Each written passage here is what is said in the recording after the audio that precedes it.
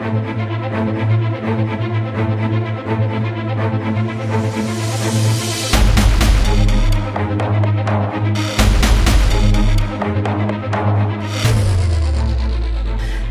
and welcome to this week's installment of the Flashcast. Returning from a triumphant conquering of my to-do list, this is Lisa Schmeiser, and with me are considerably more stalwart podcast participants, Phil Mozolak. I try to be stalwart. And Tony Sindelar. Hello. Yes, so this week we are discussing the second part of the Gorilla Extravaganza, and I think we'll probably be... Did you guys have the discussion about guerrilla law? And the legal complexities, how it might work on their system, how it might work in guerrilla society, what the guerrilla law review probably looks like. Have we talked about that yet? You know, how could we, even if we did, how could we really have gotten into it without you, Lisa? Okay. So, yeah, you know. Right. We tend not to like to delve into things without you. Oh, I appreciate that. So I feel like our exploration of Gorilla City was pretty surface level. So okay, I want to do a little bit of a deep dive into the guerrilla architecture. Intrigues me too. We did talk a little bit about guerrilla urban planning. So I know it's other things we'll talk about this week.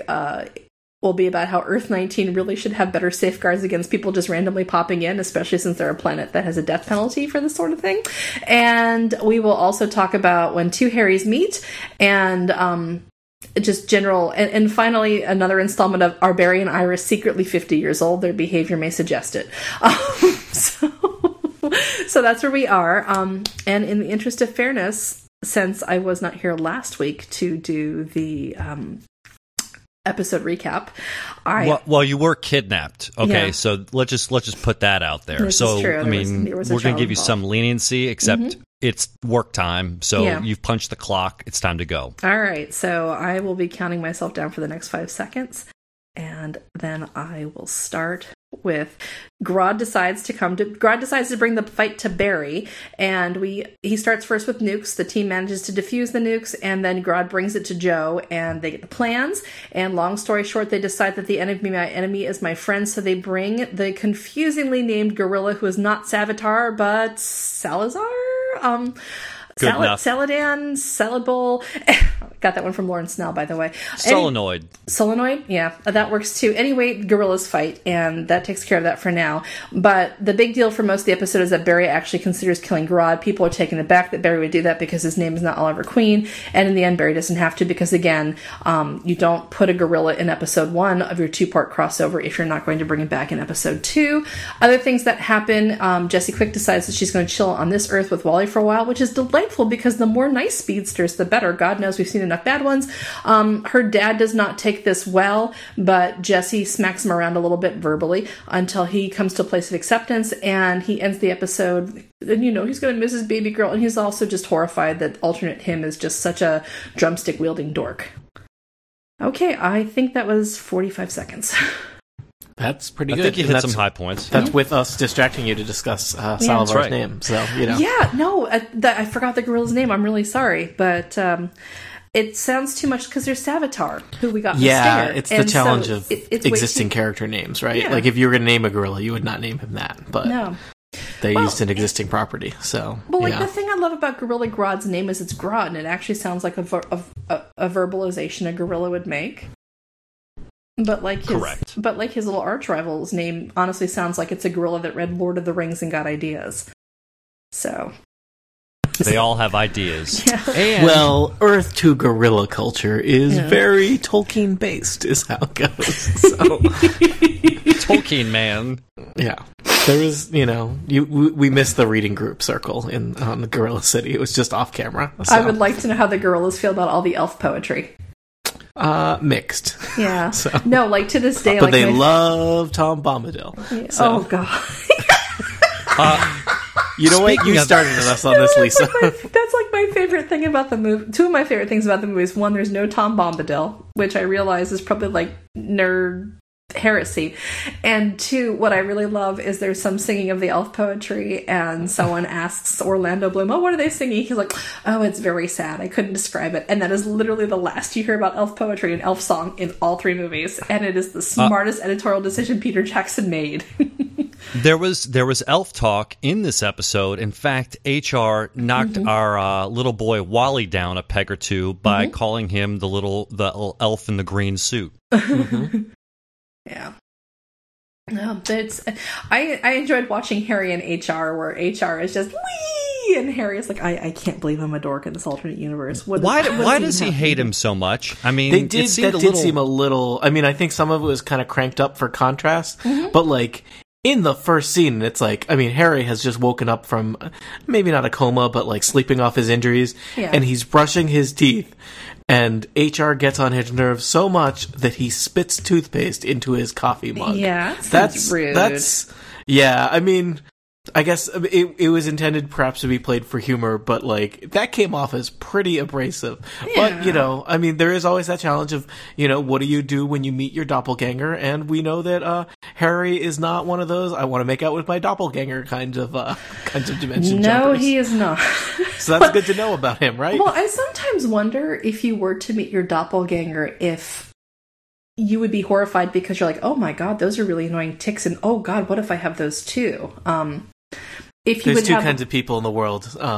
Those who want to make out with their doppelganger and those who are just horrified by them? There you go. Yeah. That's what I wanted to hear. Yep. That's because I was wondering if Harry's like working through some self-loathing issues or something, and so that's why he was so crabby. I don't know. Well, he seemed to be. I mean, he's still recovering from some gorilla possession. Yeah. So he's still got some long-term health issues.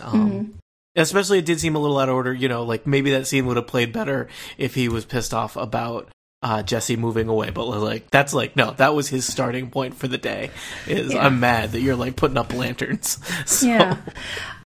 Yeah. Because I think maybe the feelings he had were the same. Imagine like you leave your high school in the dust and you go and you build a life for yourself, and then like you somehow end up pumping gas one day, and so it's like, oh, I remember you from high school. You were the president of the blah blah blah club, and you were such a dork, and then all of a sudden you're confronted with your past / alternate self. And it's embarrassing and it's infuriating that people see you this way. So maybe Wells is just vain or self-conscious enough to be like, is this what I am like? Or maybe he's irritated that he's so interchangeable that people like, we just have someone who looks like you and he wears terrible pants and plays with a drumstick for reasons we can't determine, and for whatever reason we think he's swell and he's irritated by that. I don't know. We're kind of getting into headcanon territory. Yeah, but given what we know about Harry, maybe Harry is really pissed off that like they kept the guy who's totally useless, but they like him, which kind of reflects on him as being the guy that they don't really like at all, but he's useful, so they keep him around. So you could see how he could have a grudge against the guy that's just lovable, but brings no utility to the situation, because that's kind of the opposite of him. Which is ridiculous, because they actually like, well, he's a member of Team Flash, no matter what. And Harry can't see that, I guess, or Harry doesn't want to believe it because he wants to believe the worst of people.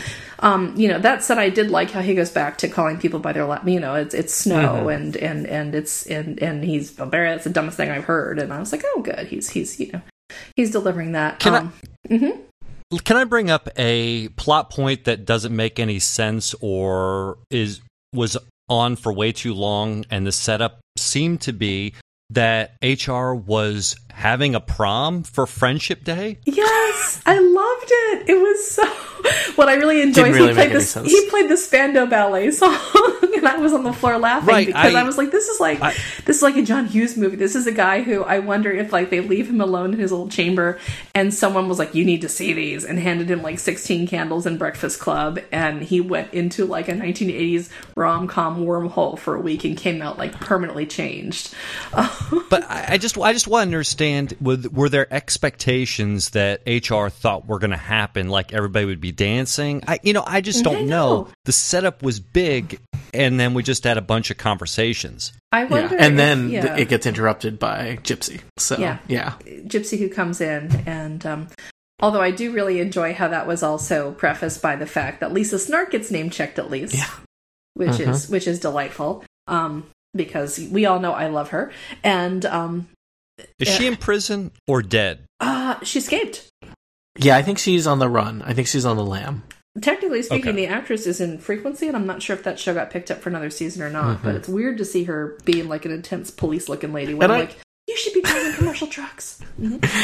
I enjoyed Cisco and Caitlin's little moment where it's like, oh yeah, you guys, you're actually close friends. Yeah. Even though you're usually too busy sciencing to ever have a friendship talk. Yeah. So. Yeah, and I like that Caitlin's like, your taste in women, man, and so that was fun. I like how they use Gypsy. I like how she hates and resents that her brain was hijacked. I enjoy that she's increasingly dancing over the line where, you know, she's going to have to acknowledge that she's let some things slide. I think it's going to come back to bite her at some point, but that's when Team Flash will rally to her. So my sense is that when it's time to throw her into the mix, that's how they'll do it. But that's it. Like, for me, though, this whole episode, what I thought was the ambition was there, and I love that the show got ambitious, but the budget and the execution fell so far short. Yeah, not a lot of gorillas in the... I mean, we get some at the end, but, like, they make us wait a long time before we see gorillas doing much. Yeah. They kind of blew their wad on part one. Yeah, and it was hard. Even the scene, which, you know, looks okay, where the gorillas are, like, looking out on the city, like, the city does not look like the establishing shots of any of the other cities, any of the other shots of it on the show. Like, I think they use Portland, and it's like on the water, and like looks really flat, and like in the one shot it's like, no, it's like in the mountains, and there's just surrounded by trees, and it's like, that's not the same city. It's so Vancouver. Not at all. Yeah. Hey, but you know, they did do one thing cool. They did emote with the CG so that no one had to be necessarily mind hijacked. They actually used their body English to describe what they were doing, like take all the gorillas home. You know, the arm went out. That was nice. I appreciated that. Yeah. I just this episode felt a little I sort of feel like if one of your nemesis is a giant psychic genius gorilla, and this is part 2 of you know, it felt a little flat, if that makes sense. And it had the feeling where there's both too much stuff and not enough. You know, for example, we have no idea how the team or even Barry is going to react to having a third speedster hanging around all the time. And I don't know if that's going to come up in future things, but if you have somebody who literally exists on a different frequency, because remember that was a plot point last year where they point out that Harry and Jesse, like their bodies actually vibrate on a slightly different frequency than humans on this earth. So you've got somebody whose biology is just subtly different enough where that could be a thing, and like that doesn't get brought up. And again, you have a third speedster that doesn't get brought up. Wally is showboating a little bit, and I feel like we're supposed to see something with that, and we didn't. Yeah. And again, it's an episode with a giant psychic genius gorilla, and he's weirdly absent. What was really missing, and they just didn't have the money for it, was there was not... And it was also the kind of tricky thing where it's like, did you actually prevent the gorillas from invading Central City? Because, like, didn't the headline kind of happen by the end anyway? Yeah. But what was missing was, they needed a scene where gorillas are, like, causing mayhem and like trashing the city, right? Yeah, or you see like an elementary school and there's like kids in the class, and they look out and there's like a bunch of gorillas just like using the play structure as like a... In the comic where Gorilla City invades Central City, and like gorillas are like fighting, or like flipping buses over and like tearing up street signs and wailing on the Flash with like a broken stop sign and just chaos. And this was like, well, his other plan that didn't involve gorillas, which seemed kind of lame, didn't work. And so somehow he, like, marches them downtown, like, one car gets shoved, nobody else is around. It's hard. They needed the scene, like, at the end of the last season of Arrow, spoilers, where, like, there's just chaos in the streets, right? God, I love when that happens. That would have cost $1 zillion probably to do. I mean, they didn't have CGI gorillas. Spoilers for last season of Arrow did not feature CGI gorillas. Yeah, like one of my favorite season finales for Arrow, which is actually a couple seasons old now. So if you're spoiled, this is your own fault for not catching up. You know, it was when all those dudes who are jacked up on Mirakuru rampage through the city, and it is just bonkers mayhem everywhere. We needed something like that, but the gorilla version of it. Exactly. Or, you know, even just hint at it where, again, like there's a kid in a classroom and he looks out and all of a sudden the play structure is like covered with apes who are using the play structure as like a staging area, and the teacher's like, okay, recess inside! Or you see an ape who actually comes into Jitters and orders a coffee and pays for it. You just need stuff that like points out the sheer fundamental weirdness of sentient gorillas, running around a city and being totally fine with it. And there was nothing like that. There was just a whole lot of talk about those are Earth 1 gorillas. Earth 2 gorillas are different. They're much more civilized. It's obvious with their structure and their architecture. Look, there's no way we were going to get the 3-episode remake of Red Dawn, but with gorillas instead of communists that we deserved. Oh, we do deserve it. That's the thing. That's the Wolverines. Thing. Yeah. Tony Sindelar, Pitchman. Yeah. I like how you think that's it's like Red Dawn, but with gorillas. I would watch that movie so hard. Oh, wow. You know what? I would watch it, but it shouldn't be made. It lives in that dark valley. So you're an abomination. I must buy tickets. I also the ending really kind of just fell apart. I was a little disappointed that it was like, let's go and get Gypsy, and there's the neat scene where she's talking to maybe the Earth 19 version of Flash, who's like, all right, let's talk about that, please. But then, who is that guy? Well, I don't know. He's a mysterious red speedster, right? There's on Earth so many 19. speedsmen, where Earth 19, which is like foggy and kind of maybe cyberpunky. It's a little unclear. Very There's more atmospheric goggles seeming. Yeah, but the reason to get her was super disappointing. Like, we need her to go and find this guy that we didn't have time to the other gorilla. Like, I guess it was cool to bring him out, but it was like, did you really need Gypsy to bring him? And where was he? Did she take Soledad? Or That's whatever his name is. Solivar. I think Soledad is it. Let's just go. Yes, let's just assume Soledad. So did she take him to another dimension, like when she was under the Grodd I think spell? Let's just say. I mean, it's not worth getting into because it's dumb. But he was in jail in Gorilla City because Gypsy is a tracker collector. She can help track people down.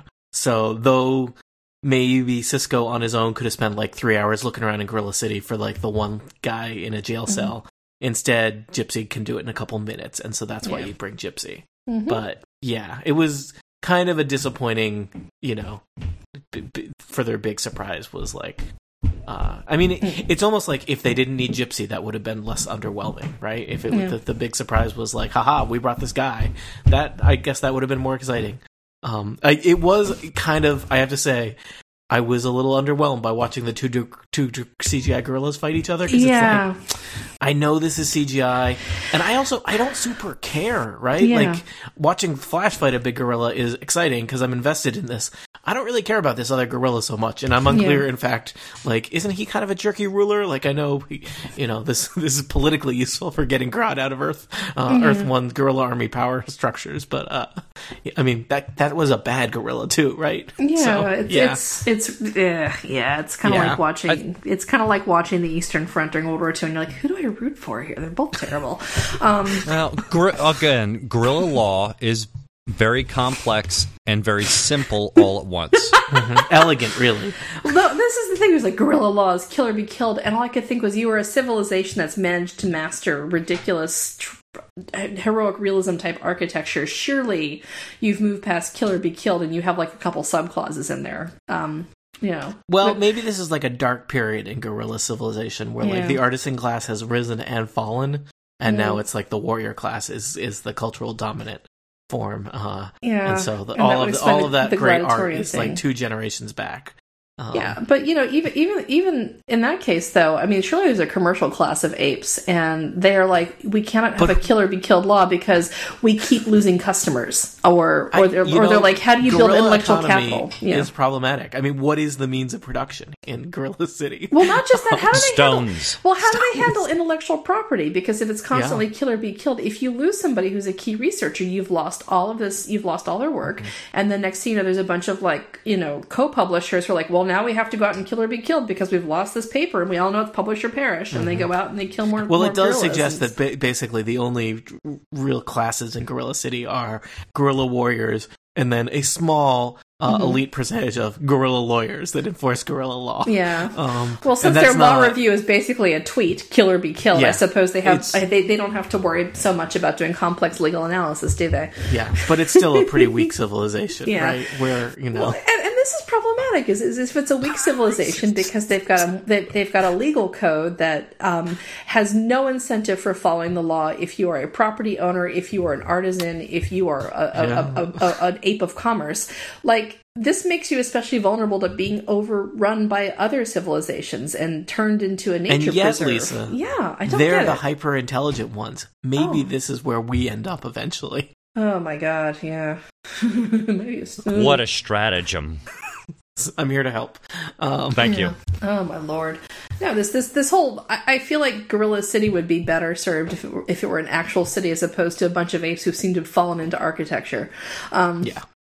And I do have a just to derail us into another fold, but I am no scientician. But when I put on a apparati that brings out memories, and when that is over and I have that information, and the person that had it on looks as though they may be zombified or not doing so well, I'm not worried about the information they presented. I'm worried about that person. Joe looked awful after he got his memories expanded. I was like, why are you guys not going to him? He looks like he's about to fall out of his chair. He had to do some really Star Trek quality acting in this episode, and I really felt for him because he did a lot that was pretty far beneath him. He had to sit there and look like a zombie with magnets on his head. He had to do the gorilla voice, and he probably did the best gorilla voice of the two episodes, which is unfortunate that it was the last one. And then they, for reasons, never did it again.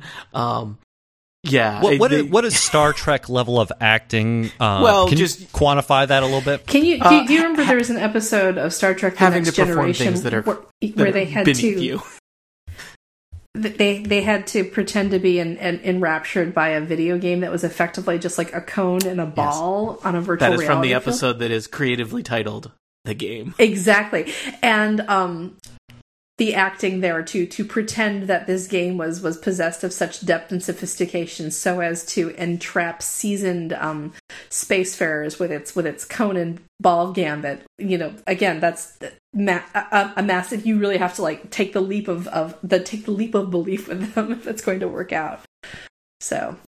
Or I've actually seen it on Andromeda too, where someone once handed Kevin Sorbo a bowl of what looked like dog food, and he had to be like, "This is interesting," and then tuck into it. And I was like, that takes commitment. That takes takes a firm conviction that indeed this is the finest riposte you could possibly get in the Andromeda star system. So, I mean, you're Jesse Martin. You've been in Rent. You have like a career of quality acting. Law and Order. Maybe you're already kind of slumming it being on a CW show, but it's fun and you need a paycheck. The paycheck is steady. You're in lovely Vancouver. Yeah, in this episode, we are both going to ask you to read these lines of dialogue that are a gorilla controlling you, and then later sit here and look like a zombie while we put magnet props on your head. Okay, he doesn't get paid extra for this. No, this is. And they're probably like, remember when you got off lately in this earlier episode? Yeah, space those out a little bit. So no, it's the brain hijacking thing I find really interesting because if you're Grodd, don't you try to find ways to erase people so that they don't know what you're up to? Because if you're hijacking people's brains and then making them do things, why would you then discard your victim while they're still alive and give them full possession of what you're thinking, feeling, and planning on doing? That's you've basically created an army of people who are motivated to work against you and know your every move. Well, only if they have the science to uncover it. Yeah. So, international, interplanetary, interworld, intergalactic, interparallel universe bounty hunters should. So, yeah. And I'll be honest with you, I think this is one of the other things that I think why maybe this episode wasn't hitting on all cylinders. We involved nukes. And I've said this a couple times on a couple different places. Arrow did it, and they were punching above their weight when they did it. we did it now. Yeah. And we solved it by just hitting a keypad enough times. That was very unsatisfying and dumb. And there was the weird, I mean, there were several things about that were dumb. I feel like they should have used I like Flash defeating something by brute forcing a keypad, but they should have used it in a different context. Yeah. It had the thing where the missiles are coming online one by one. It also had the thing, they didn't draw too much attention to it, but the thing I really hate, where as he was getting to the end, he's getting the digits one by one, which is not like that's not how that works. So yeah, not a great moment. And it was like, well, how we need to do as much as we can without showing gorillas. Yeah, but we have an episode centered around a gorilla, but we won't show you. I mean, why wasn't there crazy stuff with? I mean, he mind controlled a general. Mm-hmm. Why isn't that general out giving orders? And like, I mean, what if the Flash had to deal with like being surrounded by like a squad of soldiers with guns pointed at him, and he doesn't want to like hurt them, but he also doesn't want to get shot and captured? I mean, I feel like there are other things you can do with Gorilla Grodd. Can take over whoever he wants, and he's very smart and clever, and could make life really complicated for Team Flash. Yeah, and they didn't really do that.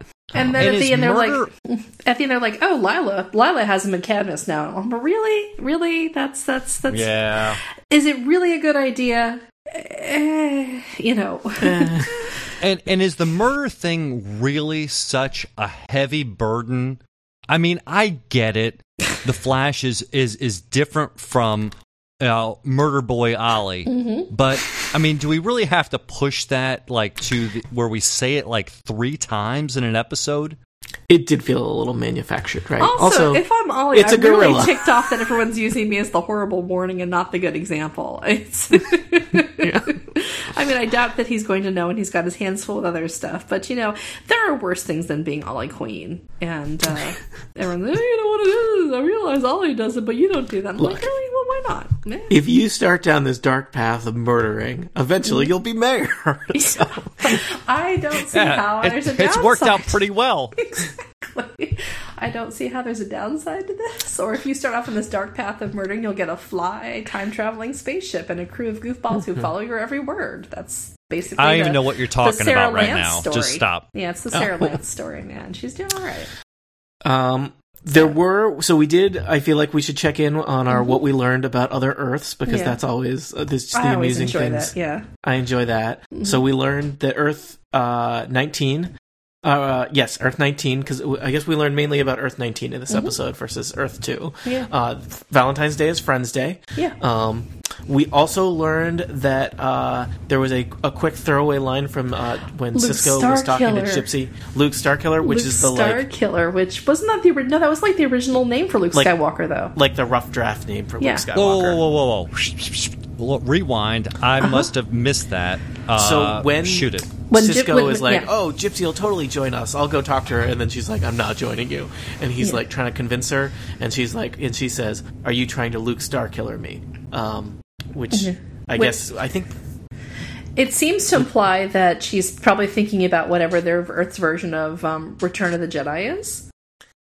Or maybe Empire Strikes Back, where join me and we can rule the universe together as father and son / But that would be Darth Vader. Vibe buddies. No, I think she's thinking now of what would be Episode 6 in our continuity, and might be Episode. But we don't know what it is, and George Lucas still makes Star Wars on Earth 19. Yeah. Well, maybe somebody else does. Maybe somebody else steals his notes and they get the first draft. In the show that you refuse to watch, that we don't even talk about.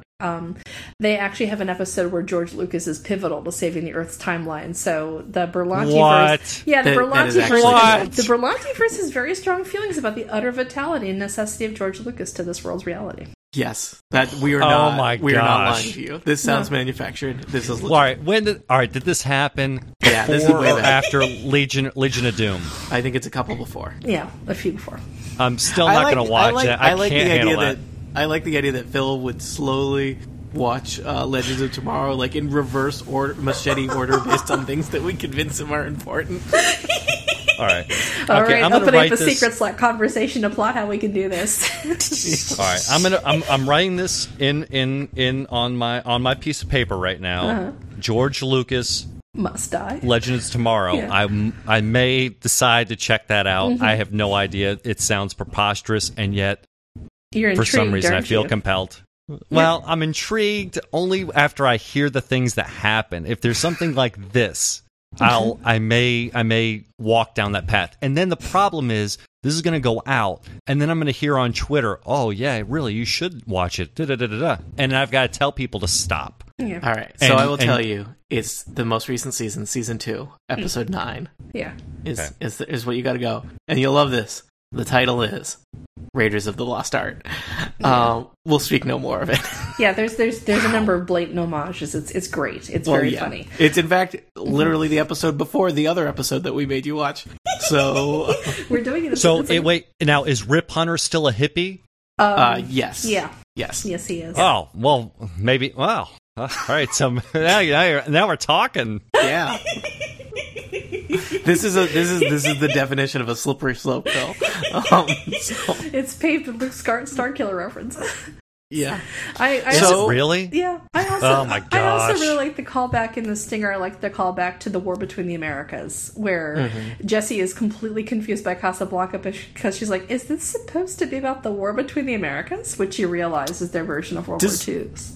So. Dumb question. Is any actual knowledge of World War II required to enjoy Casablanca? I haven't seen it in a while. In fact, not really. Isn't there like a major part of it that's like totally contrived and fake? Like there's a whole MacGuffin around like they need transit papers that will let you go anywhere that don't exist in the real world. Yeah, it's pretty... Okay. I mean, the whole point of the movie is that this dude has to do a favor for his ex-girlfriend and her husband, and will he or won't he? Boom, end of story. And look, I've spoiled Casablanca for whoever hasn't watched it yet.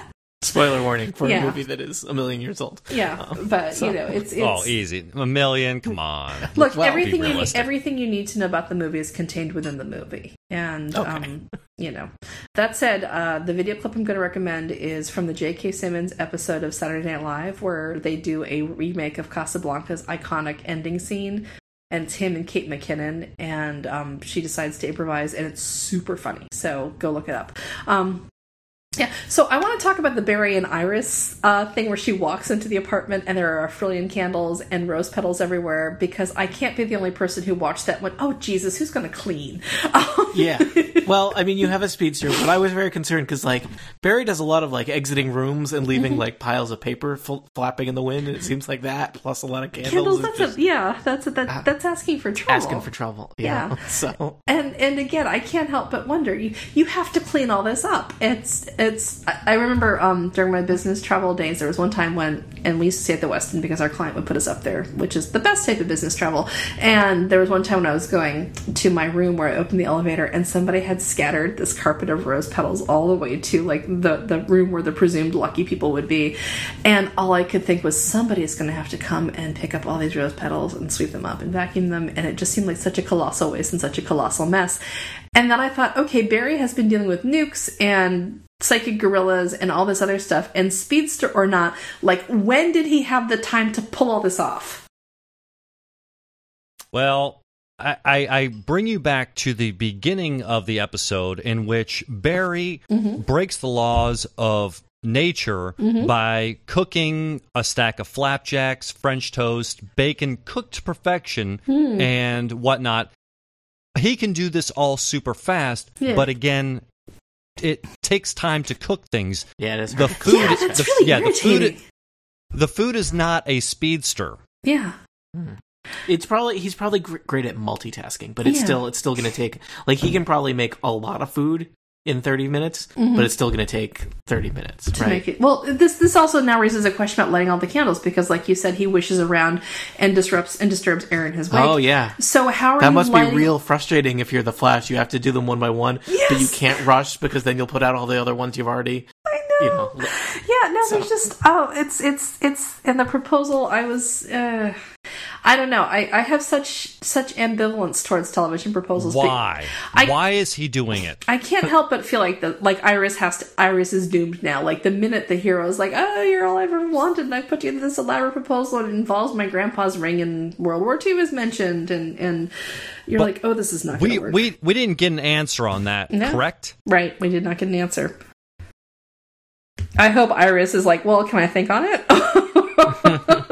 Or if she's like, can we shelve this until after we deal with Savitar for once and for all? Because, Okay, because that's right, because Zoltan then takes Wally or whatever happens there. Yeah. Mm-hmm. I don't, it's just to be like... Zoltar, Savitar, I know what the thing is, but we can't, and you can't just come back into our lives, and I'm supposed to know who you are. Yeah, we get our evil speedsters confused with the gorillas. Yeah. Mm-hmm. I'll be honest, I don't totally remember the context in which Savitar left and why he couldn't have just come back right away. Exactly. I don't either. Yeah. It did seem ominous that, maybe we'll get the reveal in the next episode. Mm-hmm. We had no Julian in this episode, in part because there were too many other characters, with double wells and whatnot. Well, I'm just thinking Julian's reaction to double wells. I think he and Harry would have really gotten along, so that's a missed opportunity. Yeah. And that would have been just... Now, is Harry leaving? Harry left at the end, right? Yeah. So he's gone. Yeah. He Did we goodbye. see him go through a wormhole? He walked off to the left. I think they were really they had to save their budget for. Yeah. All right. They had to save. I just want to make sure the candle budget was over this episode, so clearly they had to skimp elsewhere. Candles and gorillas. You know? Candles and gorillas will get you every time. Yeah. Also, my favorite department store. So.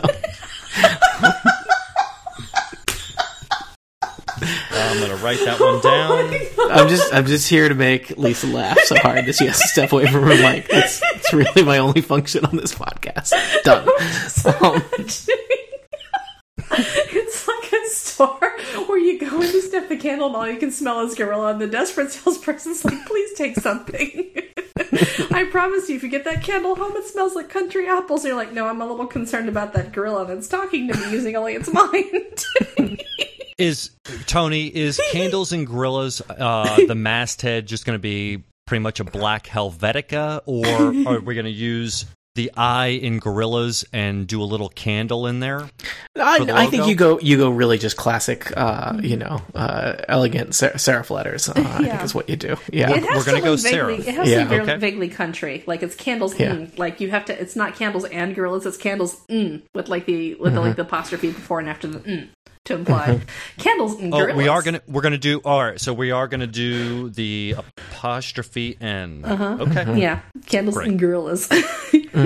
You can look for that image in your podcast player. It should be sitting right in front of you right now. Oh, okay. Wow. It didn't make any sense for anybody when they started. Only now. Candles Excellent. and gorillas. Oh. Well, I feel like we've covered a lot. And launched a lucrative new business opportunity for anyone who wants to take us up on that. I mean, I feel like my overall... I like some of the pieces, but this didn't really fit together. I don't think it was as good as the preceding episode. I give this kind of like a middle, kind of a B episode. It did not upset me, but it didn't really pull off what it promised. I feel like if you were... Probably a B minus. Yeah. I feel like if you're grading it on its own merits, it's probably a solid C+/B minus, but if you put it together with the other gorilla episode, maybe the whole block is a B, just averaged out. Because, the trip to... The previous episode is a lot of fun, and I liked how they used Julian there. I did miss him this episode. And like I said, it felt both overstuffed and weirdly empty in spots. But... I think that's been a problem with this season, though, too. We've talked about it, where some episodes just feel like furniture moving, and others are like, Jesus, what just happened? Everything. But it's like having a donut. It's great on face value. It's just sweet and whatnot, but it's all empty calories. It could be stuffed with whatever you want. Yeah. But at the end of the day, it's a pile calories. of sugar. It's a pile of sugar, There you go. and after an hour, you're like, why did I do that? What was I thinking? Why did I do that? All right. Well, let's wrap this up then. And we will be back next week, I think, to see what happened to Wally. Yeah, pretty sure. Yeah, because I saw previews for next week. So we'll be back next week to talk about what happened to Wally and Scimitar, Savitar, Pat Benatar, whatever he's dealing with. And hit me with your best shot. I'm Lisa Schmeiser, and with me as always are Phil Mozolak. Fire away. And Tony Sindelar. Good night, nerds. Night. Still Candles and gorillas. Still giggling over that. That's the greatest. I'm here to help.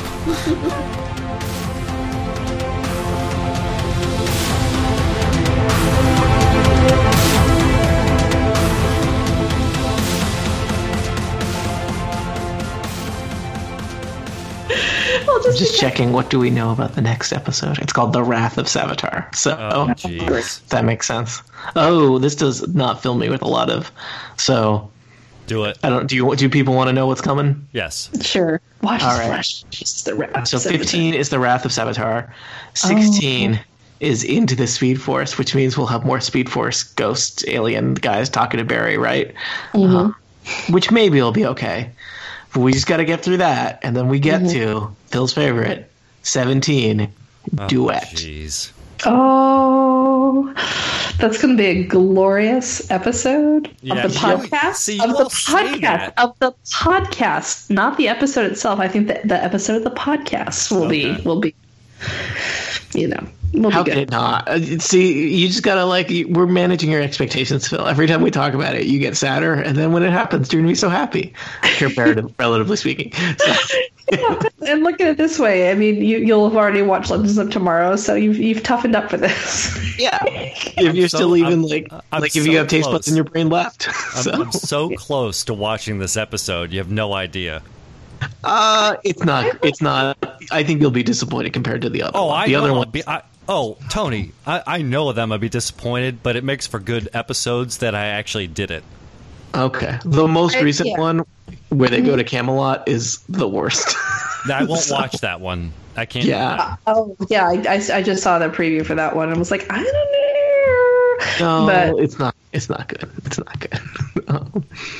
I am stopping my recording and I'm going to start uploading. I do. It's just goofy, good fun, and I kind of appreciate that. Especially since Arrow gets so dark and weighty and blah blah blah. But yeah, so there's that. But no, I just realized I gave up on Glee after my niece stopped being interested in watching it. So apparently both Grant Gustin and Melissa Benoist are on it. Now I feel like I have to YouTube for clips of that so I can know what to expect from their singing voice. No, you don't have to. Don't do it. And we know Jesse Martin can sing, so yes, Yeah, that's part of it. Mm-hmm. And I think the actor who plays Cisco has done stuff too, so I'll have to look him up. I always forget his name. Everyone loves him. Malcolm Merlin. Chris John Barrowman. John Barrowman can sing? Okay. Yes, apparently. And people love John Barrowman, so... yeah. He's so John Barrowman, yeah. He's very much so. That season finale of Arrow I was talking about that I enjoy so much because it's just pure mayhem for, an hour while people are dealing with the Mirakuru enhanced folks.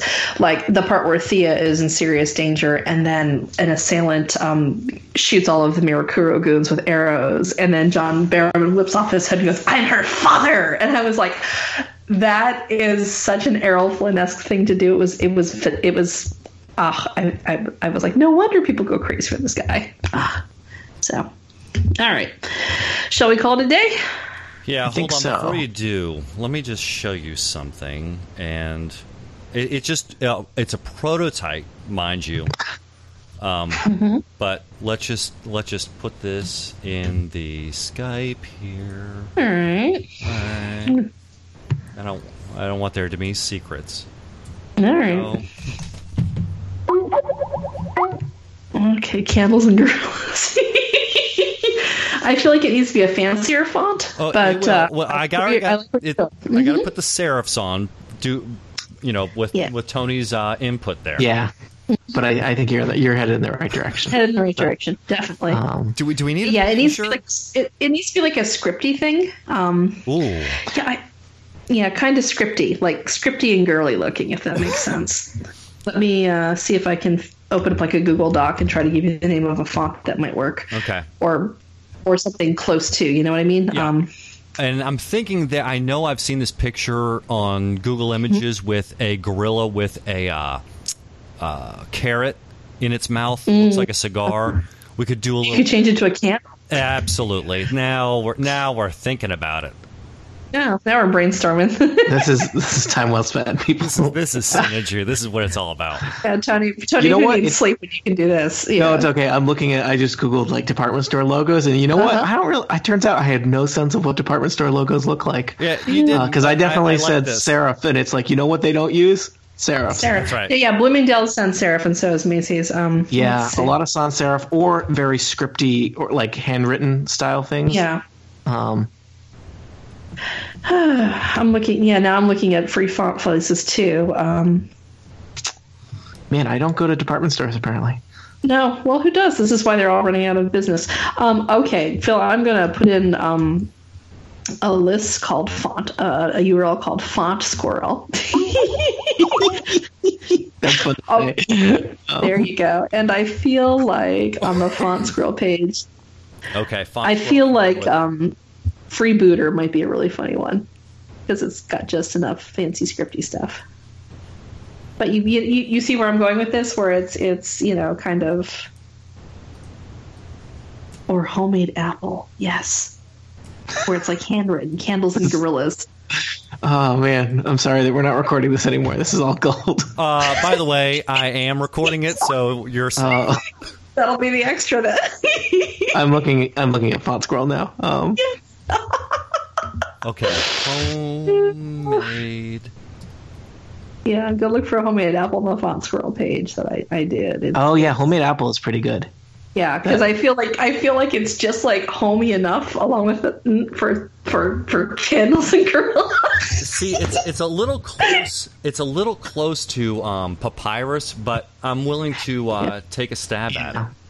See, I think Freebooter is too fancy. I feel like it's why am I engaging with this? Because I can't. There's also Milkshake, which seems like it could go for a nice classic vibe if you want it, I guess. All right, hold on, Milkshake. Yeah. I kind of like Quiggly Wiggly too. Oh, I was just looking at that's like a 1950s thing. I'd love that. Yeah. Quiggly Wiggly is really cute. Because I think you want something like ornate and distinctive, but not too fancy, right? Not too scripty. Yeah. Mm-hmm. Yeah. If you go to page 2, Sophia works too, I think. It helps if it's a heavier weight font, which not a lot of these are. I mean, usually the fancy fonts tend to be kind of delicate, right? That's part of their... Yeah. If you go to page 2 and look at Sophia, I feel like that might work too. Candles and things. Candles and gorillas. Because G is just such a great word for serifs. Oh, my God. All right, now wait a minute. Sophia. I'm not seeing that. Yeah. It's coming up. It's on page 2. Oh, yeah, if you click onto page 2. On which one? Hot? If you're on Font Squirrel, there was like the first page of the scripty pages, and you go all the way down to the end of the list where there's Quimpelka, I guess. Quimpelka number 12. Sophia Pro. Oh, okay. You're on the next page now. No, I'm on the front page. The hottest fonts today. Oh, okay. Hold on. But then recently added. Here, I can just send you a link to Sophia. I can find the link. Yeah, okay. I got it. Here we go. Haha. You beat me. So. Oh, I think that might be thing. That might be the thing right there. Yep. Okay. Well, I've got my homework. Kevin's like, oh my gosh, we do have to. It is the beginning of March, so I think at the next Flashcast we should say something about the pledge drive. We should do that. Jason, and maybe we provide somewhere. Yeah, except the language. I started. I have to go back to Slack to look, but maybe Candles and Gorillas is our ticket to the big time. Who knows? Okay, now I've given you a bunch of gorillas. I'm going to give you one more, and we've got to pick the gorilla. Okay. Okay, so here's the next one. Serious business. And this one. How many... Is this the same gorilla, or is this just a thing gorillas do? I did a Google search of gorilla carrot. Okay, so this is a common thing. I like the first one because it looks like you can do it where he's holding the candle. I like the that second one. one is him eating the candle. So, And I think number 2. what kind of candle do you got? I say extending the madness. Oh Lord. Let's see here. Like I imagine kind of like a fancy candle in like a brass, like a holder, an old timey candle. I don't know. Yes. Hold on. Okay. Is that a Gothic candle? No, that's not a Gothic candle. I'm using Google image search. I'm causing trouble. Candelabra, perhaps? Uh, Oh my gosh. Okay, hold on. Okay. yeah, that would be something like that. What image address? Hold on. What kind of candle was that, Phil? That's your standard. That's just a standard with an old-fashioned thing. I was for some reason, the idea of a gorilla holding a candelabra, it is like Planet of the Apes cross with Phantom of the Opera, and I'm here for Just remember, I got to superimpose it on that guy's hand. Oh, Yeah. Okay. Good point. Let me. So obviously no menorahs. No, that's just not going to work. I don't know what we're saying when we do that. Yeah. I kind of. Oh, whoops. That's not the. Hold on. Are you thinking like the candle where it's like the little Jack be nimble, Jack be quick candle? Yeah. Like this, where he's holding it by just a little loop, might be easiest to insert. I like it. I like it. I know what kind of candle a gorilla's going to carry. Yeah.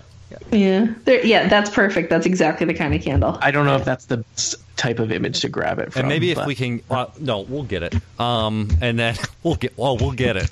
Okay. But we'll, if I could only put his pinky out, like yes. he's holding it, you know. I know exactly what you mean. Yeah. This is good. This is really good, important work that we're doing here. Yeah. I feel good.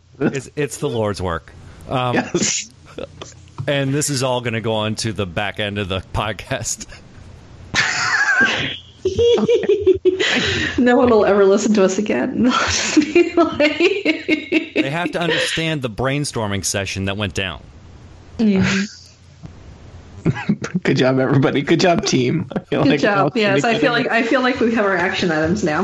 Yes. I feel like we've all come together. We've really solved an important, complex problem that, like, individually probably we could have done, but not at this level. And this is really this is what a high functioning team does. Yeah, this is synergy. Yeah, this is collaboration. Yeah, collaborative. And I would just like to apologize for starting all of this. Oh, there's nothing to. You've given the world a gift. I feel like you should say, "You're welcome, world." Yeah. You're welcome, world. All right. Good night, guys. All right. Good night.